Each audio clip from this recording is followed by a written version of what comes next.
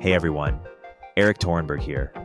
We just launched a new show, the Leader Series podcast, with General Assembly co-founder and Thesis Driven editor, Brad Hargreaves. Thesis Driven is the top newsletter publication for real estate changemakers, and the first season of the podcast builds on top of that, with 12 interviews with the leading voices at the intersection of real estate, cities, innovation, and technology.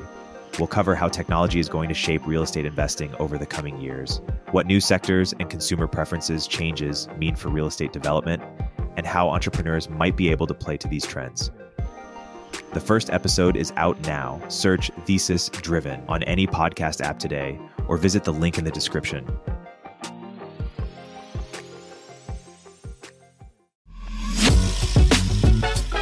Welcome to The Riff, where writer and investor Bern Hobart and I discuss the major inflection points caused by technological change. Our weekly conversation covers the obvious and not so obvious ways in which markets and businesses will adapt as a result.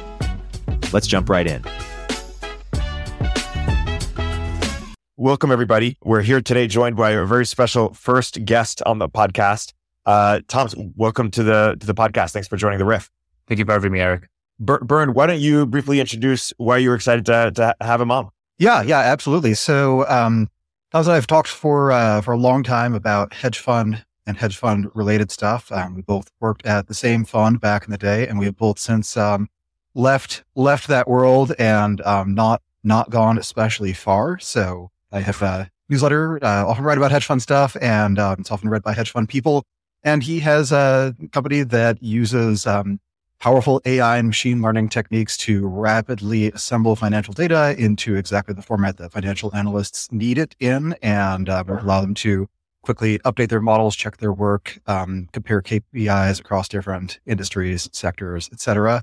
I hope I've gotten your pitch perfect, but it's DeLupa. I use it a lot. It's just like the fastest way to get a model that you can easily start using and start double checking. And disclosure, the div has been sponsored by DeLupa from time to time. Great. Before getting into some of the specifics on some of the hedge fund stuff, why don't you give a somewhat brief overview of what do you think venture capitalists like myself, who are deep in venture but don't know much about hedge funds, what do you think of the stereotypes VCs have about hedge funds? What are they wrong about or don't fully appreciate, or what's something not obvious? Yeah, that's a great question. I think the most non-obvious thing is how different hedge funds are. Because I think when you look across all of VC, for the most part, it's a homogenous type of a product that you're offering to your LPs, right? You can differentiate in your sector, you can differentiate in how you source deals.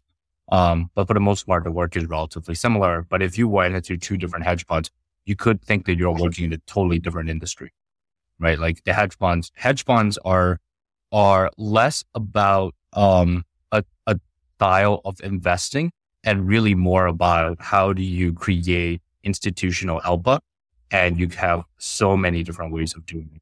There are hedge funds that behave more like a research organization at a university, and there are hedge funds that are, entirely human driven, gut check, type profile, and everything in between. Yeah, I would add that one of the differences is that there's definitely venture firms do differentiate themselves from one another, or at least try to.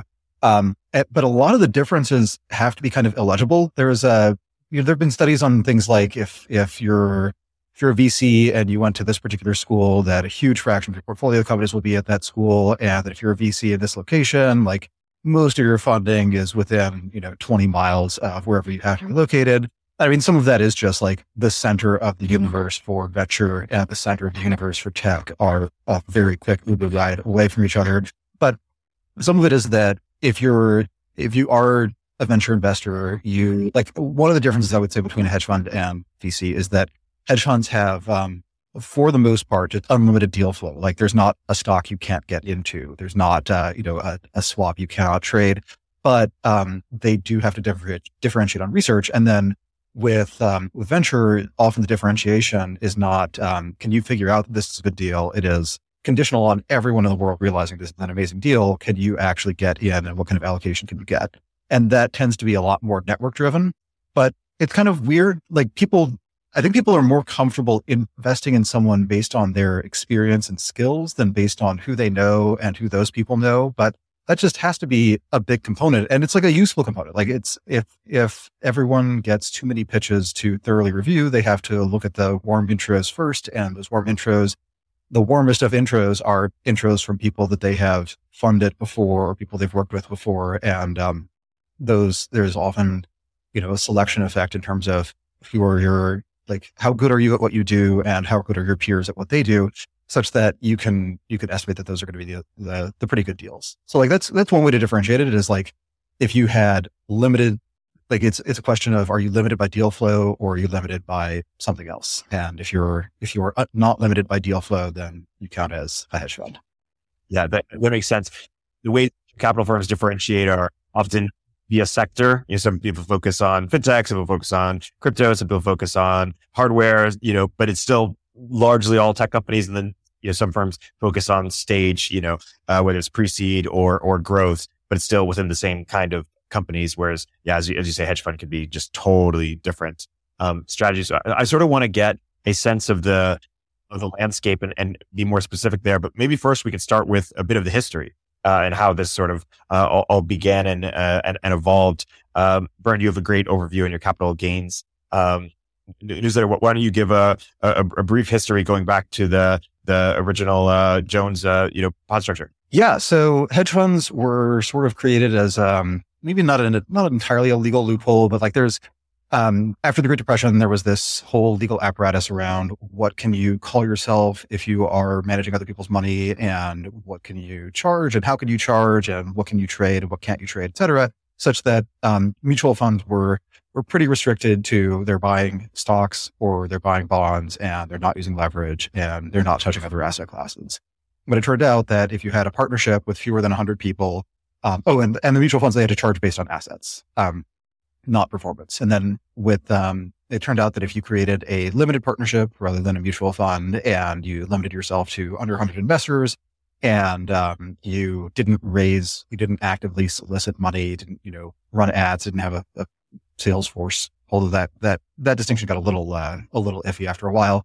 Like you basically could do whatever you wanted. Like if you thought something would make you money, you could do it, and that was fine. And there were little examples of this in history. Ben Graham, father of value investing, actually had such a fund. I think there was Graham Newman was like a closed-end fund that you could buy shares in, and then Newman Graham was like a hedge fund, and it was like more leverage, and there was some short selling, but it was otherwise similar strategies. But Alfred Winslow Jones was the guy who really pioneered the model. He was a journalist and sociologist, and just kind of weird, like one of the part of the last gasp of the WASP elite, like just doing interesting things and writing books and having lots of similarly upper crust friends. And he eventually figured out that this I think he did a freelance article for Fortune on different stock market prediction techniques, and decided that all of them were stupid, and that if he were to invest in the stock market, all of his competitors would be so dumb that even if he didn't really know what he was doing, he'd be able to outsmart them. And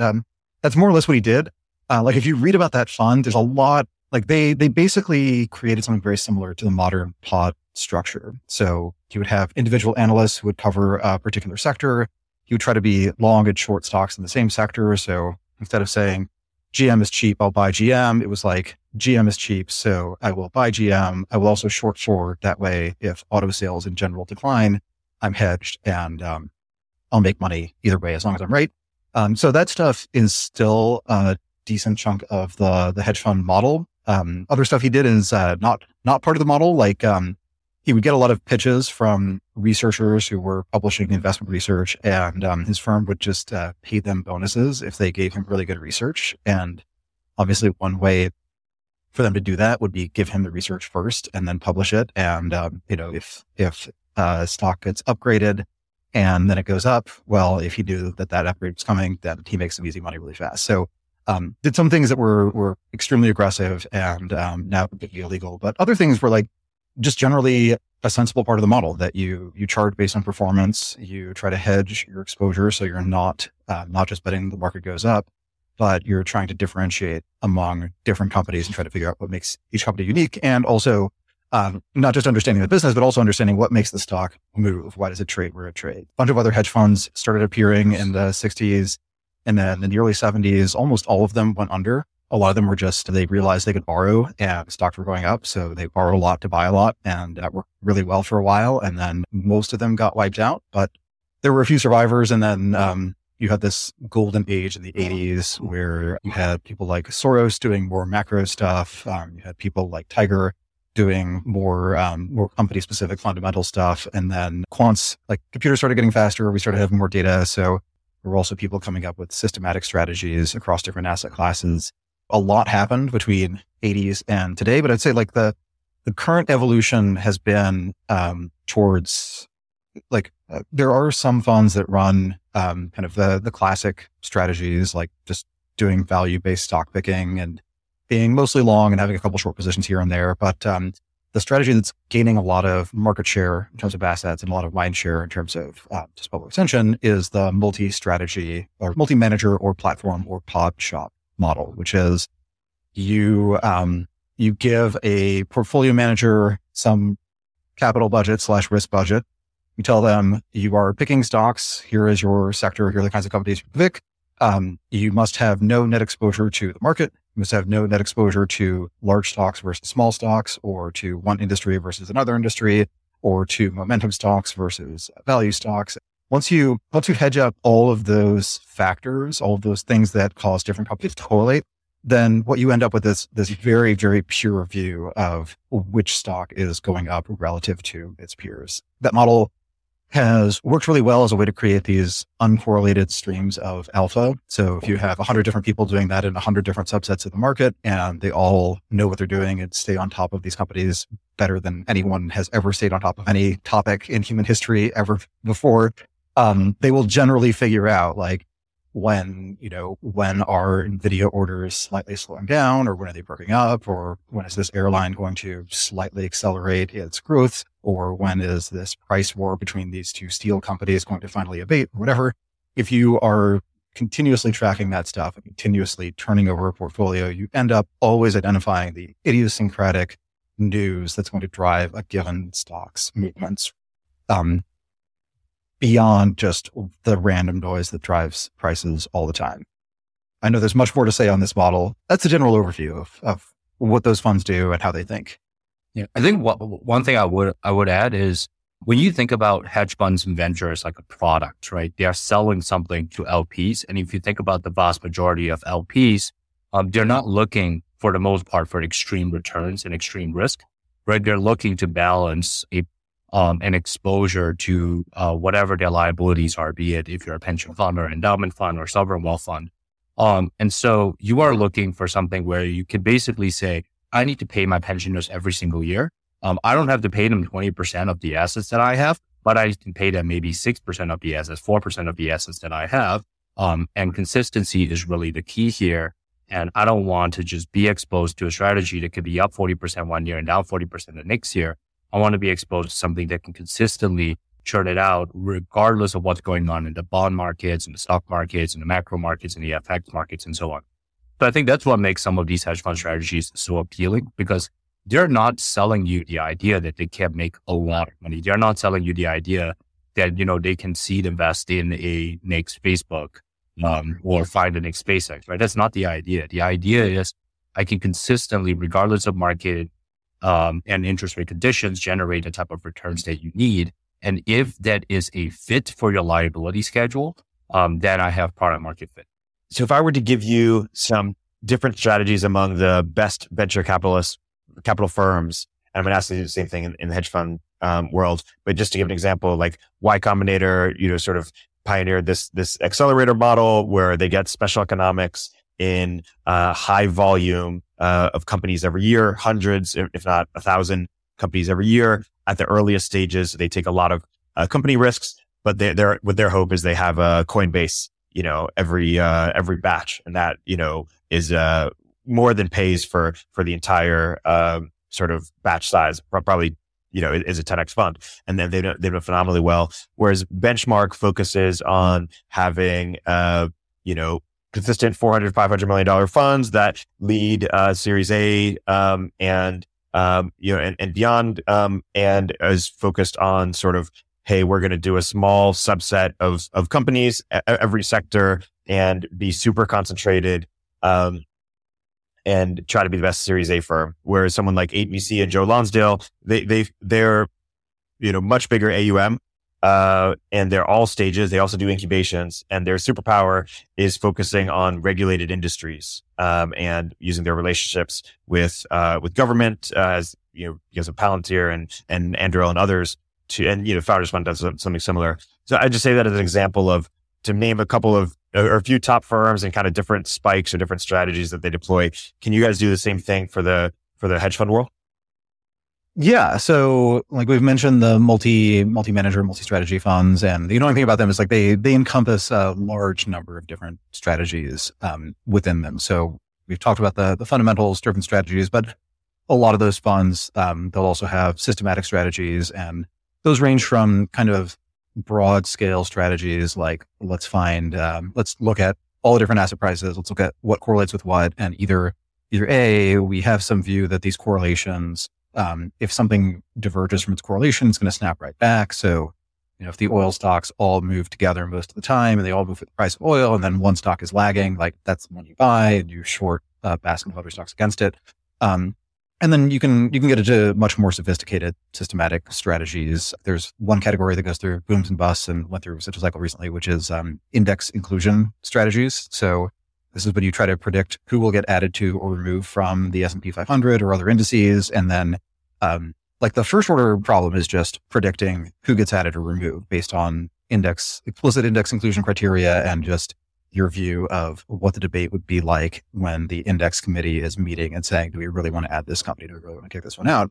But you're also trying to bet on what is the volume of trades that is already making this bet. So if index inclusion means that the index funds have to buy 10 million shares of company X, but the traders betting on that index inclusion have already bought 15 million, anticipating selling them to the index, then it's actually a bad catalyst. Like it's bad news when the index inclusion actually happens. They are trying to sell more stock than the index funds want to buy.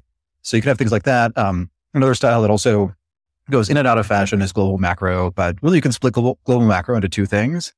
One of which and there are two things with opposite cycles. So one of them is doing these global relative value trades where you look at the world and you basically look at which countries seem to be converging in terms of standard of living and in terms of like government norms with the United States, and you buy their currencies or you buy their assets. And then you basically expect that convergence to continue. And then the other one is you look at the state of the world, you decide something is totally unsustainable, something's going to break, and I'm going to figure out what's going to break, and I'm going to bet that it breaks. I'm going to find the most cost-effective way to bet that it breaks. And that kind of thing can work extremely well when there is a crisis, or sometimes it works well when there is a crisis in one place or when there's some outlier event. Like, hey everybody, Eric here with a word from our sponsors. Basically, every time there's an election surprise, you wait a couple weeks and you'll find out that some macro hedge fund is now up like 300% because they had a massively levered bet on Argentinian stocks or something. And they were just the only ones who believed it would really happen and the rally would be as magnificent as it was. There was similar stuff around Brexit, where hedge funds were commissioning private polling and trying to track the developments of Brexit over time and try to predict would it happen, and if so, what is the magnitude of the price impact. So that's the broad overview, the macro style. There are definitely these benchmark style, highly concentrated long-term funds. Some of them, they are trying to invest in companies that have serious problems and help them work through those problems. Sometimes it's like gently helping them, giving them advice. Sometimes that's like, we're going to work through these problems by firing everyone responsible and putting in a new CEO. It has been, I think, tougher to run funds like that for a while, in part because the performance is really lumpy. Like if your portfolio is 5 stocks and they're all pretty volatile, like your portfolio is going to really bounce around. And the other problem is if it's 5 stocks and you hold them an average of 3 years, it's pretty easy for people to ride on your coattails and just own the same thing you own in the same proportion and get roughly the same returns without the fees.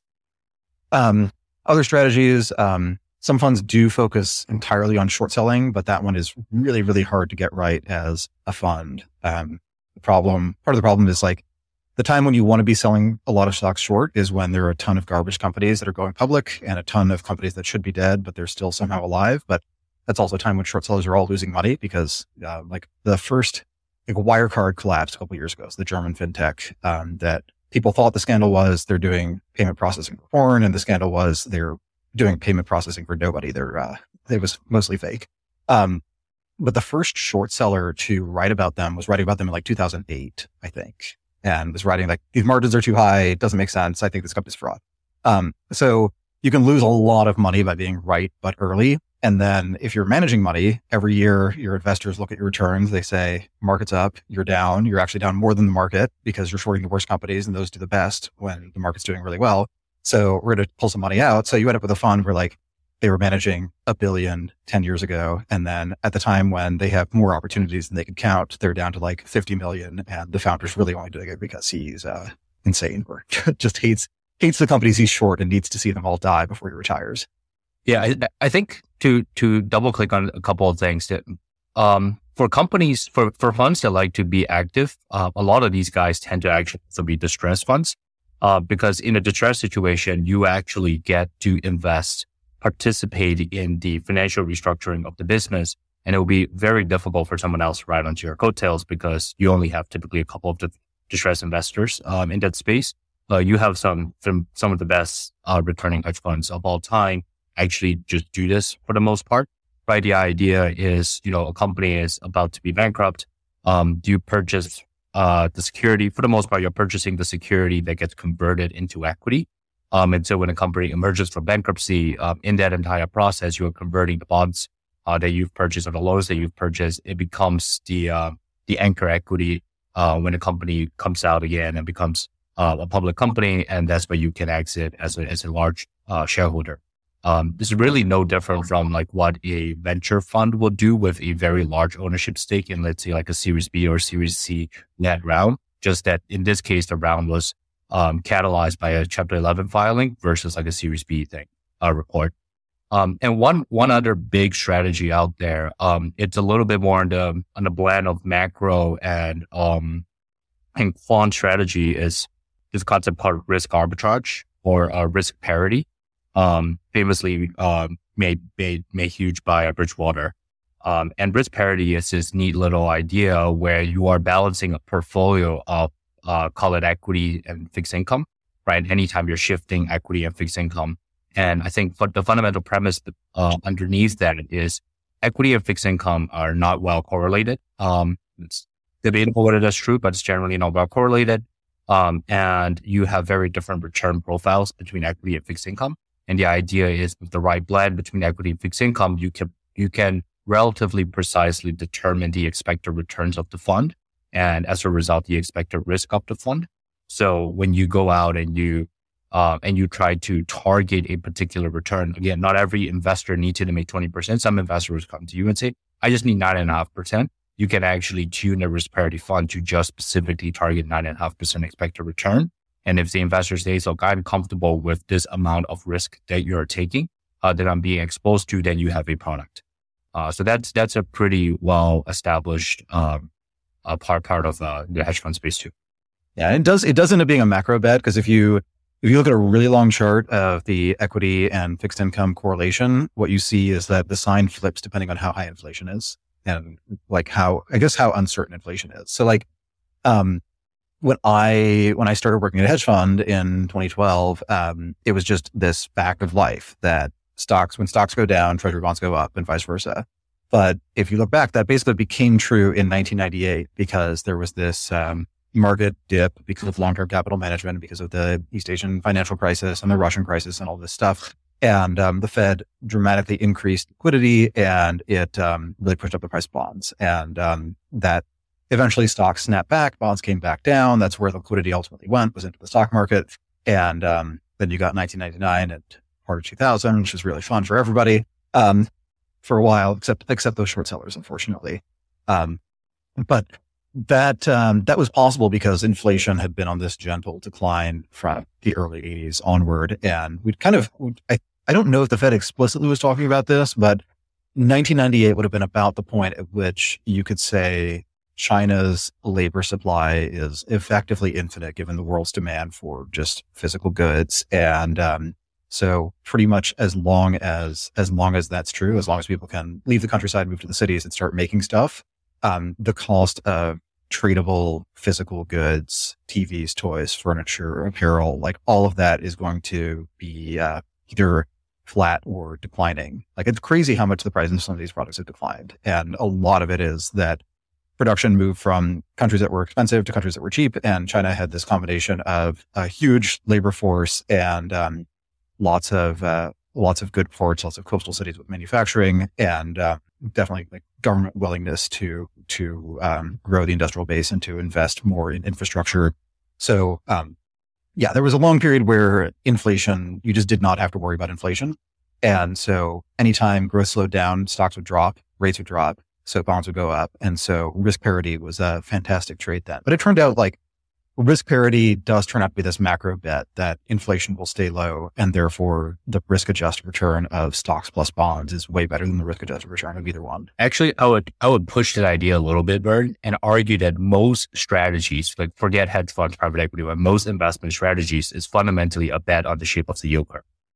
You think so? If you're a VC, you are long the tail end of the yield curve, right? You want the tail end of the yield curve to be as low as possible.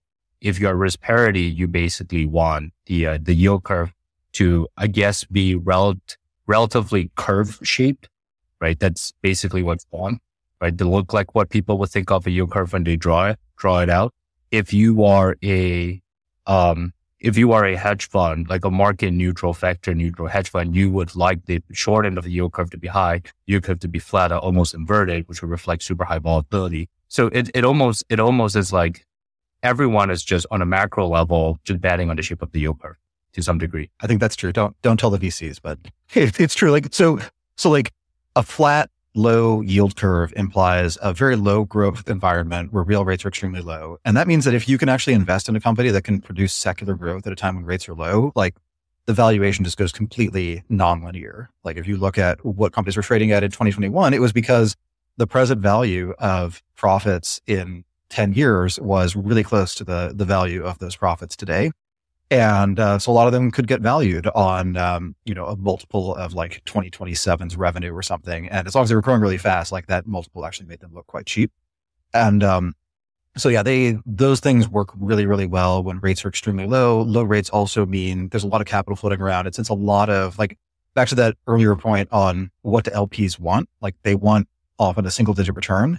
Now, if you can buy 10-year treasuries at 5%, a single digit return is really not hard to get just buying very simple assets. But if your treasuries are earning 70 basis points instead, then you absolutely have to take risk to do that. And then you end up with this really interesting feedback loop where there's a lot of money flowing into the growthiest parts of the economy, and a lot of startups sell things to other startups. So like every time another large check goes into Snowflake before its IPO, suddenly there are more Zoom and DocuSign seats being sold and more Slack seats being sold. And there's more usage on AWS. So it's all feeding into the same ecosystem. And if everything's trading at a high enough price to sales ratio, then basically every dollar that goes into the ecosystem actually increases the market value of that ecosystem by more than that dollar.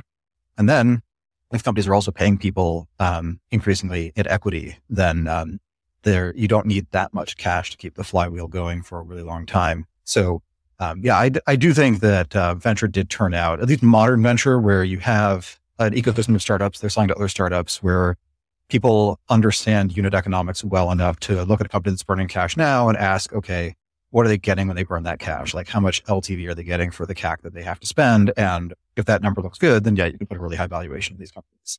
Like I think that's one of the things that just changed in the venture ecosystem, even over like that 5 years through 2021, is just people got really, really good at quickly identifying companies that have product market fit, looking at what the unit economics look like and discounting that, like looking at the TAM and then basically saying someone else can also figure out these numbers. And so someone else can grab this TAM. So we absolutely need to give this company massive funding. And then the playbook for growing a company really, really fast, but dumping a lot of money into it, that playbook got very refined by that time. Like you could find someone who had also worked at a company that had scale at that kind of speed and who knew what bottlenecks were. Meanwhile, some of the scaling got easier because of all of these third-party services. So like you didn't have to build out an entire internal communications infrastructure, or like, Amazon had, when they were getting started, they apparently built their entire customer service system in Emacs Lisp. And, so they had to build it, and they built it in the language that some of their engineers knew.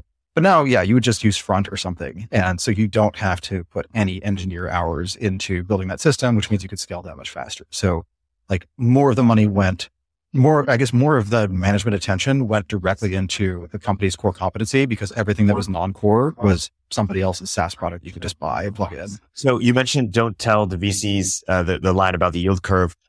Why is that? Because it implies that more is out of their control than they'd like to think, or more is macro than they'd like to think, or say more. I mean, it's half that and half like, I don't want to hear about someone losing 80% of their net worth because they bought steepeners or did some kind of weird esoteric trade that occupied way more of their attention than it's worth. Like, I think everyone should just be aware, like you're making macro bets all the time, unless you're explicitly thinking about how does the macro situation affect you and how could you hedge that? And even if you do, like, it's impossible to be fully honest with yourself about how much of your own career is the result of luck and how much is skill and how much is effort and how much is whatever else you want to throw to the mix. Like, it's just really hard to admit that, especially if you just made a lot of money and you feel like you're a genius. Like doing the principal component analysis and being like, well, it's 20% genius. It's 80%, a low growth environment that happened to be very favorable for the career that I got into for unrelated reasons. Like, that's just a tough one. And of course, if you hedge that kind of exposure, it also means that you're always making less money at the peak, which is also when your particular money making skill is the most salient. Like, the more you hedge, the less you make when things do well. That's the nature of hedging. And so it sort of means that, if you get, this glowing, like, instead of getting a really glowing profile of what a genius you are, you get this profile. It's like, this guy is like the other VCs. In fact, he would be among the best of the VCs, except that he did this esoteric interest rate hedge because of some weird theory about how VC is actually a bet on flat yield curves. So it's tough to know exactly what to do with that information. You can theoretically hedge, but it may not turn out well.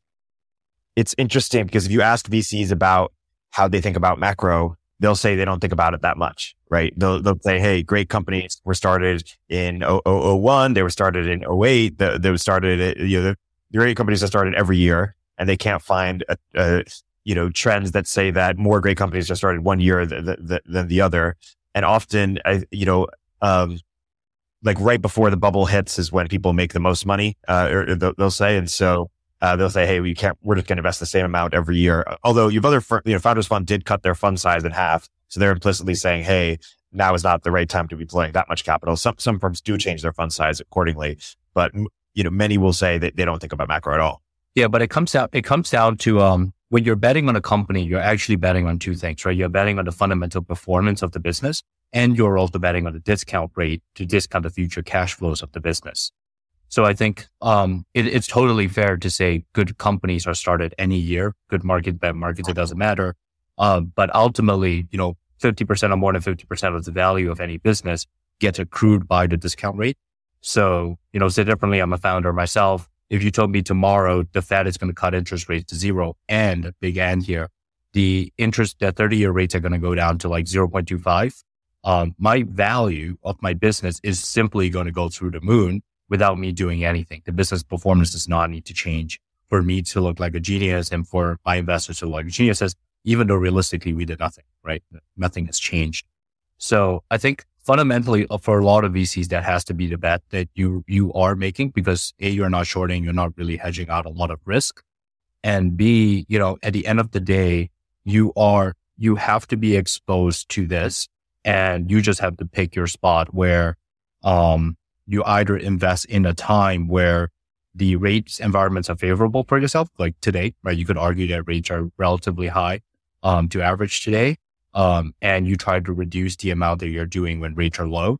But as Bern pointed out, the problem with doing that, the problem with trying to be smart around, the stuff that you're betting on that you're not supposed to be betting on, is when markets are really good, you don't look as smart as everybody else, because the measure of success in the investment industry tends to be returns, not risk-adjusted returns. There's also like, if you spend too much time thinking about the macro stuff, like, can you imagine that you pass on the company that turns out to be the next Meta or Uber or something because you were worried about what the Fed said at the last meeting? Like, that is like, that would be humiliating. But B, it's just not your comparative advantage. Like if you're actually good at predicting where interest rates go, you shouldn't be investing in early stage companies. You should be trading interest rate futures. You'll do very well. It's a huge, extremely liquid market, but it's hard to predict. So it's more like it adds this layer of risk to the outcome that is, in practical terms, hard to hedge. And but also the way that VCs, like to this absolute return point, the way that VCs think about their returns, they're almost, as far as I know, they don't calculate a Sharpe ratio or anything. Like nobody is looking at, the benchmark fund that backed Uber and being like, well, they did incredibly well and returned the fund many times over with that one investment. On the other hand, there was a lot of volatility along the way. So really not so hot. Like, nobody nobody adjusts for that.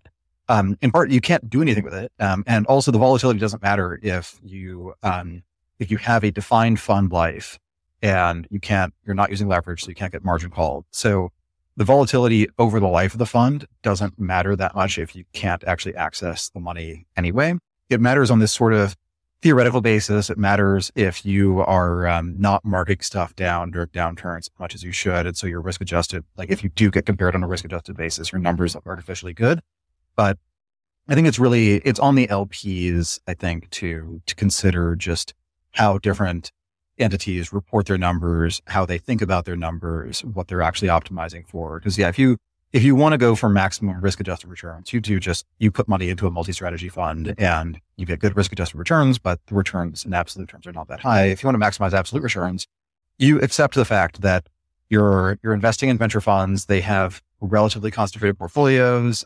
Those portfolios get more concentrated the better they do. So the risk adjusted side, to the extent that matters, gets more and more salient. Like a fund that, the benchmark fund that invested in Uber, like the day-to-day variance in the value of that fund, if they were marking it to market day to day, would be entirely Uber. Like nothing else would matter. It wouldn't even be worth calculating anything else. So it does become extremely skewed by that.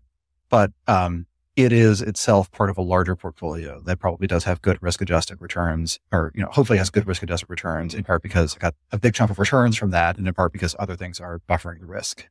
Yeah, I mean, a big part of what makes an LP is, you don't want your GPs to be focused on things that they're not good at. You want them to be focused on things that they are good at, and you have the opportunity to allocate your capital across GPs to hedge out some of these returns. Right? You can find a macro fund who's particularly good at performing when interest rates are going up. And then you can basically use that as a hedge for some of these like venture bets. Like a fund that recently shuttered and has one of the longest track records of being a short only fund, Kinnico's Associates. Like their famous pitch out there was they would actually tell LPs, look, ultimately you don't invest in me to try to make absolute dollars. Like that is not the point. I am a short only fund. There will be years where even if I absolutely do my best job and my best job is reflected in the market, we are still down on an absolute basis, but I am your beta hedge, right? Think about all of the investments in the world that you're making. That is a positive beta bet. And if you want to reduce beta, then use me. I'm the smartest beta hedge you can have because I'm not just shorting the S&P 500. I'm actually shorting businesses that could go down even when the market is going up. Right. So the onus is also on the LPs to do that. We have seen that shift recently, right, with these multi-strategy funds where they're saying, we will take care of all of that consideration for you. One check to us is the same as you doing all the portfolio allocation work in your back end. And you don't worry about any of the problems anymore. You just have to cut that check and I'll take care of the entirety of the risk model for you too. So I wrote a piece actually on shorting recently and how it's become a worse and worse hedge over time. And like the basic argument was when people are shorting, whether it's on an unconstrained generalist basis or within an industry, like they tend to find the same companies and they tend to say like, these are the companies that are over earning, or these are the companies whose CEO is lying, or these are the companies that are really promotional. And so we're going to be short them by default. Or at the other end, they do the funding short of just, this is a company where nothing is going to change over the next decade. So if we have to have a short position, we could just short this and not think about it anymore. But one problem with that is that means when there are extreme market disruptions and when the hedge funds are telling all their portfolio managers, like cut your exposure in half as quickly as possible, then they're all buying, like they're all selling the same stuff, or, more likely than not selling some of the same stuff, and also more likely than not buying some of the same stuff. And sometimes it's gratifying sometimes when I am on Twitter and I see a rumor that some pod somewhere blew up, and then I look at the stocks that I'm short and see they're all up 5 or 10%. Like it feels good to know that I'm shorting the same things the professionals are. Even if I found out because that particular professional didn't perform well, got fired. And actually one of the interesting examples of this I stumbled on recently was, there's this company called Zion Oil and Gas, which is a scam. Basically, I mean, I'm not sure for sure, but they're drilling for oil in Israel, which is like, it is one industry that Israel does not excel in. And Israel's like the one part of the Middle East where that's not like the main thing you should do as a source of economic activity. But they like raising money from American investors who just think this is really cool, and maybe it's biblical somehow, whatever.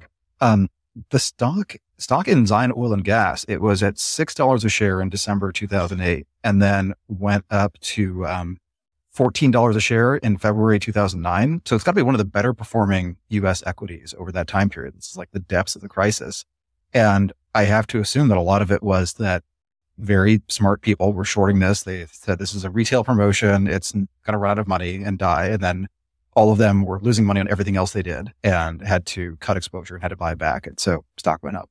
I mean, maybe they did a big promotion then. Maybe they had some sort of, financial crisis themed, end of times themed stock promotion. But like a lot of the worst companies in the world all go up on bad days because everyone is covering. So it becomes harder, like over longer periods, definitely shorts do hedge a portfolio, but like day to day, it's more painful. Are everyday investors competing with hedge funds in any meaningful sense? What do you say more about this?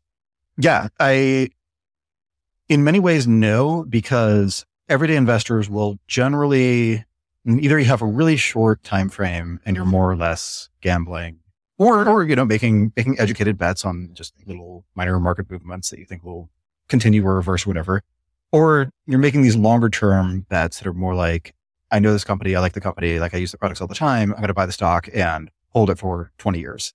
And if you're doing that, it really doesn't matter if Citadel is better informed than you are about how this quarter is shaping up. Like, yeah, it stinks that maybe you would have bought the stock for 10% less if you waited a week until they reported bad earnings. But if you actually believe in the company, then it's a minor difference, especially over longer time scales. And if you're investing continuously, like you're saving money, you're putting a little money into the market every so often, then it does all average out.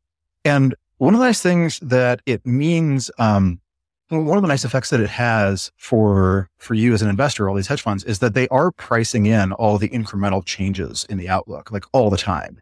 So every time there's a new round of data that tells you a little bit about share shift within some industry, the hedge funds are immediately adjusting to that, or they've predicted it and already adjusted. So you're actually less likely to get blindsided by some kinds of surprises.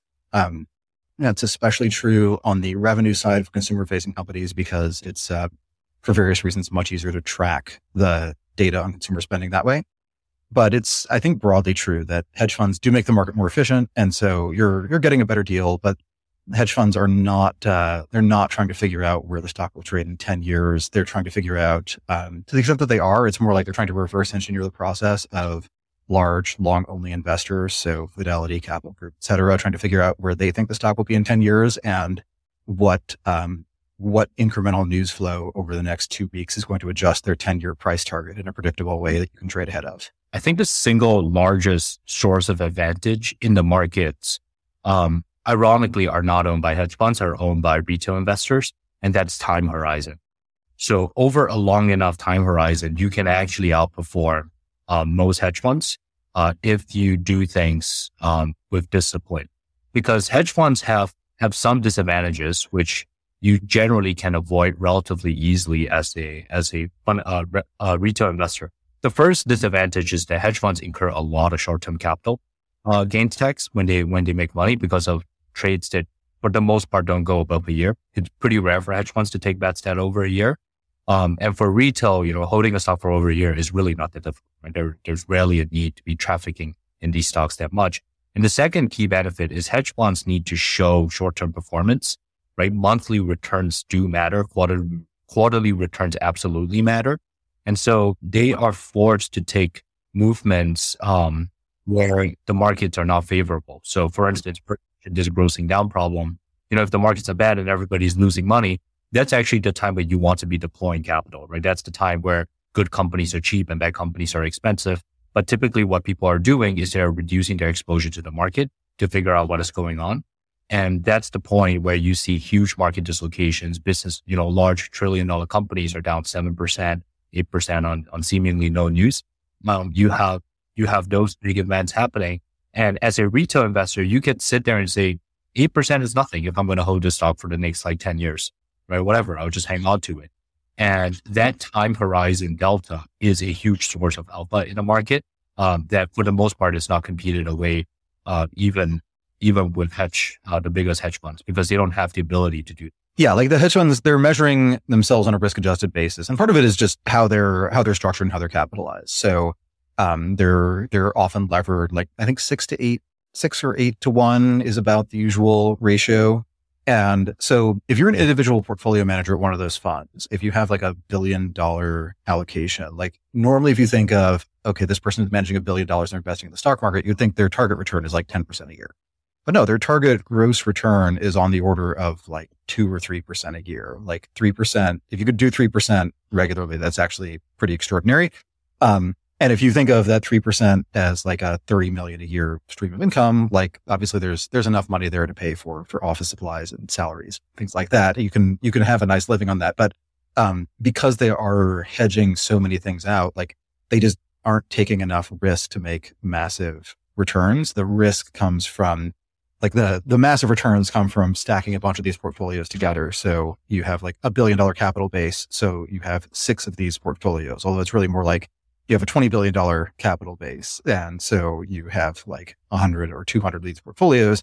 They're all huge portfolios and they're all grinding out these returns and, subtract off all of the costs for paying your employees and paying them bonuses and for all of the data you're buying, all the infrastructure you build. And often the investors are getting, the LPs are getting 50% or so, maybe 2/3, but often half of the gross return.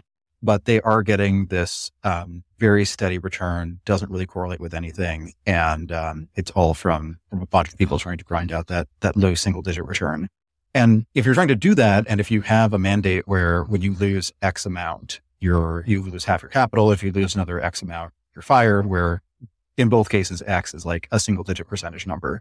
Then you're going to be really, really cautious. And if you make a trade and it's not working right away, you're probably going to exit that trade because you don't know why it's not working. And obviously, if you knew why it wasn't working, you wouldn't have done it in the first place. You don't know how much you can lose. And so it means that the hedge funds are in this constant effort to generate new ideas. There's this idea of idea velocity. If you have a portfolio and it has X amount of names and you're turning over all of the stocks in that portfolio every Y trading days, then you can quickly get to a number that's I need at least one original long or short idea every workday, roughly, to have a portfolio that has the right structure and where I'm trading on fresh enough ideas that everyone will be happy. And so the median quality of those ideas is not necessarily good, but it is a volume game. And it also means that sometimes if you found a bunch of really compelling long ideas, and so your book is now tilting towards net long, now you have to go find some short ideas and you sort of have to invent some reason to hate a company that is kind of nondescript, not that interesting. And you actually have to put a lot of effort into engineering a short thesis where there is nothing reasonable about shorting this company. And similarly, you have to put a lot of effort into, if you happen to be in a portfolio or in a sector where valuations are really, really high and stocks have done really well, if you are the SaaS analyst and it's Q4 of 2021, inventing a reason to think that this company trading at 80 times sales is actually really cheap and therefore I need to buy it to offset all of my shorts at 85 times sales. You actually have to put a lot of effort into coming up with those. Whereas if you're just a normal everyday investor, sometimes you just look at stocks in a particular category and you're there is no reason I would ever own any of these, or I would never short any of these. They're just astonishingly cheap. And you can, if you're an individual investor and you decide that today I am going to put 70% of my money into banks and next week or next year, it's 80% into media companies, no one tells you no. But at a hedge fund, you definitely have constraints on what you can invest in. And then the trade-off there is like, you do learn the industries really, really well. And you learn what drives all the stocks, and you learn which management teams you can trust and which ones you can't, and who understands their business and who doesn't. And you learn what the early indicators of some change might be. So you do get a really, really deep, but very narrow view of a particular slice of the economy, which is nice. We talked about a number of things that these firms do and different strategies that the funds do. What don't these funds do, or what should they do differently? That's a broad question because there's a lot of different types of funds. But I think one of the things that a lot of hedge funds always ask themselves is, what is the business of a hedge fund fundamentally, right? And fundamentally, if you really think about a lot of hedge funds, they're set up as quote unquote hedge funds, right? Fundamentally, you're in the risk removal game, where you're trying to remove as much risk as possible because you have access to cheap enough leverage that if you can like Bernie said, a 3% consistent return is world-class. It's absolutely phenomenal because if you can guarantee that, you can go out and borrow 10 times the money and make 30% return, right? That's loosely speaking the math that you can run. So in order to get to a consistent 3%, the key being consistent, you are removing every type of risk possible. But the challenge with doing that is you end up being in a lot of situations with a lot of other funds who are trying to do the exact same thing. So hedge funds tend to get into these concepts called crowded longs and crowded shorts, where you'll look at a particular name and everyone needs to short it because everyone has the same long thesis. Everyone wants to go, long Amazon this quarter and short out a bunch of other, e-commerce tech name for whatever reason, where everyone wants to long Booking and short out the rest of travel. And you get into this really nuanced situations where if the company reports earnings so let's say everyone is long Amazon and you expect Amazon to beat earnings, and Amazon does beat earnings, but not by enough because how much people are long Amazon. All of a sudden the stock is trading down because these guys who are long Amazon basically now have to sell, or like they are in this position where, well, what is next? There is nothing next. The company has told us it is not doing as well as everybody thought. The bar was really, really high. They didn't clear the bar. So now we have to sell, and Amazon's down. They beat earnings. Fundamentally, company is doing more than fine. And all these hedge funds that are supposed to be in the risk removal game actually just took on a bunch of risk and lost a bunch of money because the one risk that they did not remove was the risk that everybody else was removing the same risk. So it's a little bit meta, but it happens all the time. A lot of money is being lost in this game of everyone is trying to remove the same amount of risk. The way you avoid that problem in a weird way is to do stuff that other people are just not looking at, is to get involved in places where people are just not involved in.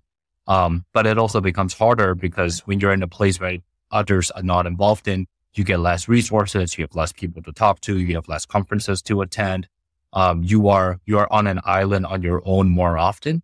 And psychologically, it's a much more difficult battle to fight when you are constantly on that island. And when you work for a very, very large platform, these like double-digit billion-dollar shops, what you very quickly realize that you can't not deploy on a levered basis hundreds of billions of dollars in ideas that other people are not looking, right? The equity markets will tap out very, very quickly in those spaces. So you are the risks that a lot of hedge funds end up ultimately taking that they really want to get out of is the risk that everybody else is doing the same thing. Yeah, like it's kind of the curse of hedge fund managers is that they start out in that business because they really like picking stocks or building systematic models or whatever, or day trading. And then they grow to the point where that is 0% of their job, and 100% of what they do is some combination of risk management, investor relations, or recruiting. And they end up building a system where they automate a lot of the stuff that they're good at, or they systematize a lot of the stuff they're good at. And then they have to find their own idiosyncratic source of returns. So if you have built, if your hedge fund has, access to, the best prime brokers like everyone else, and has the best exchange connectivity like everyone else, and has the best algorithms for implementing trades with low slippage, et cetera, like you have to get some kind of idiosyncratic return from hiring idiosyncratic people, and you have to find them early and get them on board. And then some of the business ends up actually being this business of like the trade that the hedge fund entity structures is how do we define this person's incentives and their non-compete and so on, such that we capture as much of the alpha as we think they're capable of generating, and we do so at an acceptable price. Like a lot of these funds, they're offering experienced portfolio managers guaranteed bonuses, and they're agreeing to hire them at the beginning of a non-compete and then letting them wait out the non-compete and so on. So they're actually,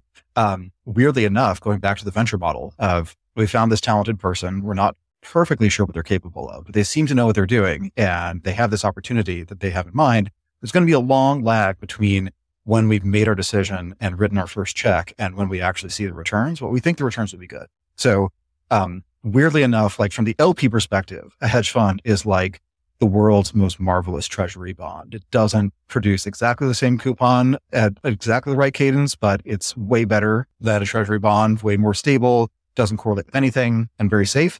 But then from the GP perspective, it's actually a venture fund. You're actually looking for the handful of superstars who will actually do that 3% gross every single year that will actually make your business the best business it could be. And that is a really hard task. And it's one that, the work that gets someone in a position where they can do it is not actually directly relevant. Like it's hard to generalize the skill of investing well to the skill of choosing the right people.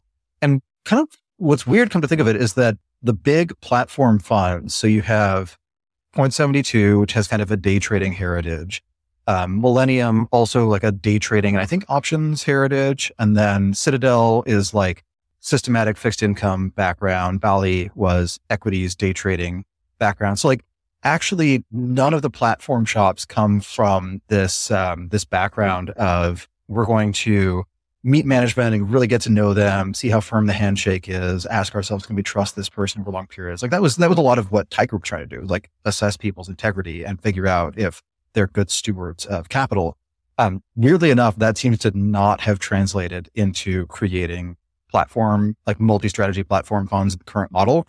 There is like more so was than is like this Tiger ecosystem, because Tiger management was, among the biggest funds. And then they had a really bad run in the late 90s, wound down, but they kept the office lease. Julian Robertson gave seed funding to a bunch of his best analysts and other people in his extended network. And so there ended up being this sort of implicit multi-manager fund, but they were all using very similar strategies. There was a while where if you searched SEC filings for 101 Park, which is the Tiger office, like you'd find like the same set of growth companies that were in everybody's portfolio. Like everybody loved Booking, everybody loved Google. I don't think they were big Microsoft people, but there were a couple others where like everyone in that Netflix. Yes, they loved Netflix dearly.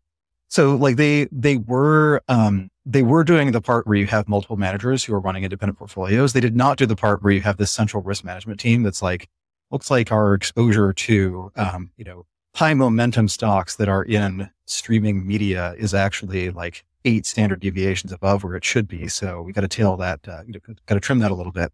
I don't know. Maybe Julian was always buying puts on whatever stock the Tiger Cup funds were all crowded into. Probably not, but it's funny to imagine as like a hedge against like the necessary groupthink of having a bunch of really smart people who respect each other all sharing notes. But yeah, they ended up not doing that. So it's kind of a surprising paradox that the background that you would think would produce people who'd be really good at assessing portfolio managers and assessing analysts who might become portfolio managers, that did not actually translate into doing that. And that people who did it just really love the game of trading. When you guys say more about the peak pod thesis and how true is it? Like at some point, or I guess if you look back, it used to be that whatever regressions you ran for just general like market exposures, if you plotted equity hedge fund returns against that, there was a really big gap. And starting around the year 2000, the gap started to shrink. And by around 2010, the gap was pretty minimal. And, it was getting eerily close to like what the drag from fees plus taxes and things like that would be. So like there was a point when hedge funds were pretty much as a group generated lots of alpha, and then some of that started going away. And now we're at this weird point where actually probably the quality of the alpha that they report is a lot higher. Like there are way more funds that will tell you either we have no net market exposure and they're telling the truth, or here is our exposure and here's what we did on top of that exposure. So the quality of the reported alpha is a lot higher, but the quantity of alpha available just has to shrink if the skill level of all the investors is going up, and if they really, really understand this model extremely well and basically have gotten it down to a science that they can generate X number of ideas and have a hit rate of whatever, 53% or something. And as long as they're able to consistently do that, like, they will make money and it will produce risk adjusted returns. But the more they do that, the more capital flows into that exact kind of strategy, and the harder it is to put on big trades, especially if capital's not flowing just into the fund you're at, but also the funds your direct competitors are at. So in that sense, it will probably peak, or perhaps like the alpha has peaked, but headcount has not peaked. And, eventually it may just be a sort of white collar version of a factory job. Like you know exactly what you need to do. You get more and more replaceable as more and more of the stuff that you work on is part of some pre-existing system, and you're going through a checklist and you're doing like the standard roster of channel check calls or whatever. So maybe compensation per person goes down, but it does remain a large and maybe even growing job category. Yeah. If you think about the way I think about total investment returns is, if you think about a chart, like Y equals MX plus C chart, right? A triangle where, just imagine that to be a stock chart or the market chart. It goes up linearly. All the money, all the area under the triangle, area under the curve is the sum total of the money that the market makes. The chart is never perfectly linear, right? It bounces up and down. Think of it as like a zigzag line, more than just like a straight line. And alpha is the difference between the zigzag and that true linear. So theoretically, all the money in the market that's ultimately made is basically beta, right? If I am making alpha, someone else is losing to beta, and it's a zero sum game. So what you tend to see a lot happen is during periods of very high volatility, hedge funds actually make more money, because with high volatility, deviation from beta is higher. And almost by definition, the total amount of alpha is going to be higher, right? So, the peak pod, like, are we at a point where there's so many pods that we cannot have more? I think implicitly the question that's being embedded in that question is, where is the total amount of volatility today? Because if total volatility in the market keeps going up, then you could actually have more pods. And I would actually argue that volatility has been going up because, fundamentally interest rates are higher. And there is a not so subtle correlation where at higher interest rates, you tend to have higher volatility. People tend to have more options on what they want to invest in. So at a high interest rate level, you actually want to see more pods because alpha generation is potentially higher. Will interest rate come down over time, and will it become more difficult? Absolutely. Then the question is, are they able to leave this world of, equity beta and move into something else, and diversify those returns so they can find volatility in alpha in other sectors? But theoretically, if the market went up in a perfectly linear line, then I would argue that you would have no business running a pot shop. Fortunately, that day will never come. Yeah, I think that point that alpha sums to zero before taxes and transaction costs is really important. That if you are actually making above average returns, it's because someone sold low when you bought low, and someone bought high when you sold high. And so part of what hedge funds depend on is just a supply of people who are some combination of valuation insensitive or just really bad at whatever trades they're making.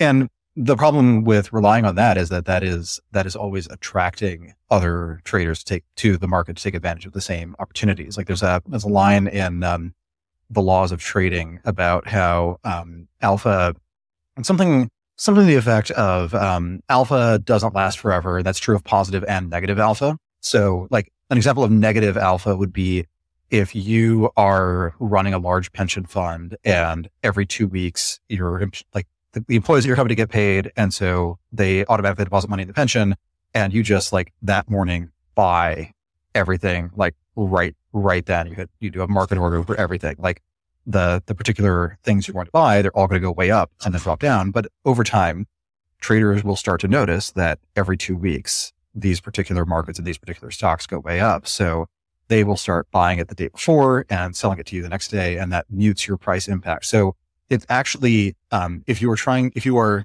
deliberately trying to lose money systematically, you will eventually find that it's impossible. eventually there's so much competition to take your money that there won't be enough money. Like, yeah, it will equilibrate to the point where you just have to trade a lot. So you're generating a lot of commissions, or you have to be as deliberately random as you can. But it's like, it has to be true. Like if it's possible to deliberately lose a lot of money, not from transaction costs, but from the trades that you make, then all you have to do is think of what you do to deliberately lose money, do the opposite of that, and you will automatically make money. Someone who can consistently lose money is someone who can also consistently make money, because in the public markets, you can just flip the sign on any trade you want. So it's almost impossible to lose money.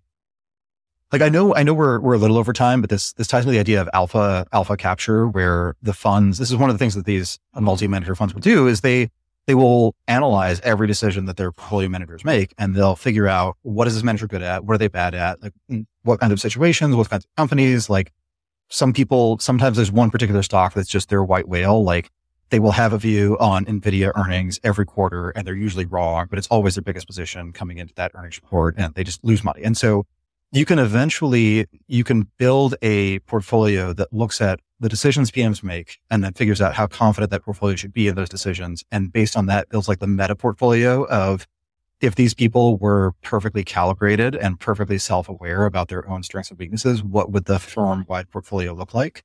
And that could be, like, in theory, that means that someone who is persistently bad at a particular stock or particular situation can actually be valuable for the firm as a whole. And this like leads to this weird Marxist alienation from your labor, where if you find out that you had a really lucrative financial career and it was entirely because you were really, really bad at Netflix earnings or something, but you were so bad that the quant model realized it would just fade you in much larger size every single time and make money, like that's got to be a depressing realization. But someone someday will probably come to that realization that they were just so reliably bad in certain situations that they actually made their employer money. Yeah, and every multi-manager has one of these books, right? It's colloquially termed the master book. Gearing towards closing here, is there any idea that we didn't get to that you want to make sure to express on this episode? I think one is that it's fun. Like it is extremely fun to feel like you are always in the flow, in the mix, that when something happens, you had a pretty good sense that it would happen. And if it was a total surprise to you, that you can be among the first people in the world to figure out like the first 80% of the implications for this thing and position accordingly. Like that's a really fun feeling. It is definitely not the average feeling. Like on average, you feel like I have no ideas and I'm not doing as well as I hoped this year. And this is incredibly stressful. And like all the news is just random bad news. It's like you walk into the office and just get hit in the face. But on occasion, it's extremely fun. And I think like a lot of the most gratifying things people do, there are these brief peaks where it's really, really great, but you get to those peaks through ongoing stress and suffering. But if you learn to enjoy that, then you're great. You're golden. I think the job itself, I agree with Bern, is incredibly fun. You get so much control over how to think about the world that you want to think about it. One of the unique things about working at a hedge fund that you don't see in a lot of other careers is just how different the days could be. You're just your day to day, because you are playing in a world of extreme uncertainty, right? You're ultimately making decisions about very, very uncertain events. And you're making decisions where being wrong 45% of the time puts you at the top of the world, right? And if in those situations, your life is pretty different. So if you care about intellectual honesty and you care about doing things that are different every day, try something new, it's actually a great seat. The downside of being in the seat where things are different is that when things are bad different, they can get really bad different, right? The level of stress is very high. The predictability of what happens tomorrow is really not there. And I think a lot of people fail to recognize how bad things can get and how much volatility can hurt your personal life. So that's. And it's interesting because we've seen some hedge fund, mentioned Tiger, D1, others start venture practices, and maybe some venture firms, experiment with public investing as well, Sequoia and some others. And it'll be interesting to see if there's more, going across the aisle, so to speak, because venture is also a sector where, or trade where if you're wrong, 45 or 50% of the time, you're doing fantastic, or you could be doing fantastic. And also, one major difference is that the feedback loops are just way longer. So you don't know if we're a venture investor for many years, where you find out on a shorter time frame. The maybe one last question is, Bern, to say more about sort of what do you find interesting about the age as it relates to when people are good at hedge fund investing and maybe the hours they work as well? Yeah, it's just, it is an industry with a fairly high level of burnout. And so a lot of people enter the industry early to mid 20s and are out by their 30s. It's really hard to get back in after that. And so that I think one of the effects of that is that typically, like at a lot of funds, the median employee has not actually seen an entire market cycle. Like they've seen the good part because they got hired, and they usually get hired when times are good. And then, when there's a negative cycle, it's often quite a shock and quite interesting, quite an interesting experience. And there are like little cycles within that, but, I think those can actually be kind of deceptive. Like, there was this point in Q4 of 2018 where there were some worries about recessions and a bunch of the big growth stocks did really badly. And NASDAQ was down like 20% over the quarter or something like that. And, to some people I knew, this felt like, oh man, this is it. This is the end. And this is what the apocalypse feels like. And then the next year was great. And so I think that gives a very misleading view of what an actual downturn feels like. And then 2022 was more of an actual downturn. It was more like things are going down, like stocks are going down. They're also reporting worse earnings in part because they are each other's customers. And so you've got multiple compression and a lower revenue number and multiply that multiple by, and suddenly you're learning like, what is EBITDA and what does it mean? How can you, is it possible to cut expenses to the point that you could get a growth company to break even on the assumption that you won't ever raise any more money, or if you do, it's on really, really bad terms. So, being able to flip your viewpoint around really quickly and decide what matters, like decide that a new thing matters, is a really important skill. And it's something where people do it a lot within a cycle on kind of minor stuff. Like, on Netflix, for example, it was more of a net subscriber addition story for a long time and then became more of a revenue story. And, it was also partly a margin story. But, if you have to be able to change your mental model really fast when there's a quarter where like you got the net ads number right, but the revenue number was wrong and the stock reacted more to revenue than net ads. Like, you have to very quickly tell yourself, like, the thing I was really good at predicting actually does not matter as much as this other thing. And so now I have to get good at predicting that. And it's when the really big shifts happen of like, it's not about growth. It's actually about profitability, or we can't assume infinite capital, or money actually has a cost now. Don't just, don't do a perfunctory discount. Like, you actually have to think about what is the value of 50 cents in 5 years versus $1 in 10 years.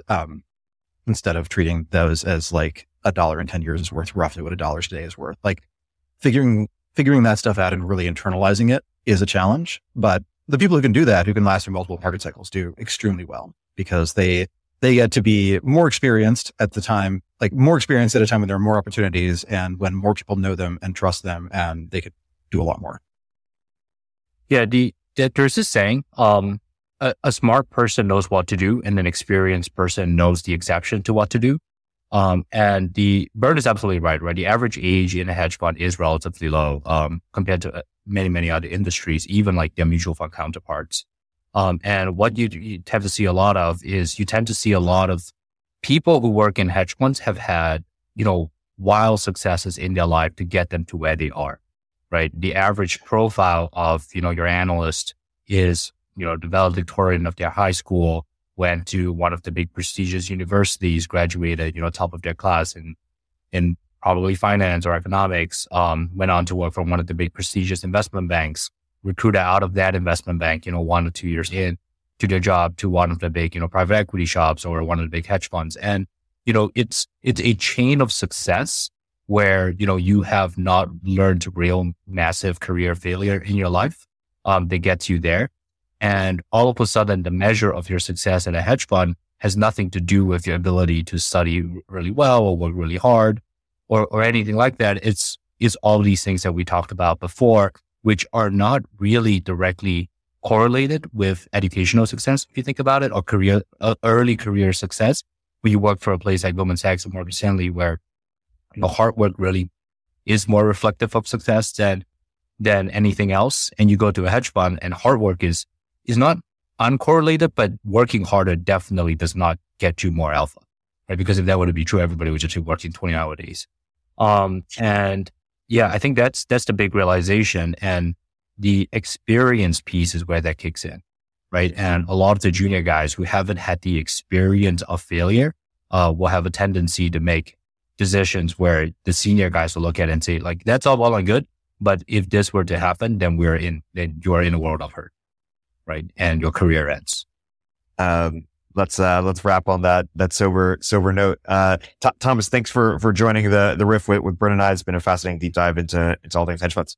Yeah, thank you for doing this podcast. I know there's only been 2 episodes out there, or is it 3 now? I don't know. But I've been listening to it. It's 3. Yeah, it's great.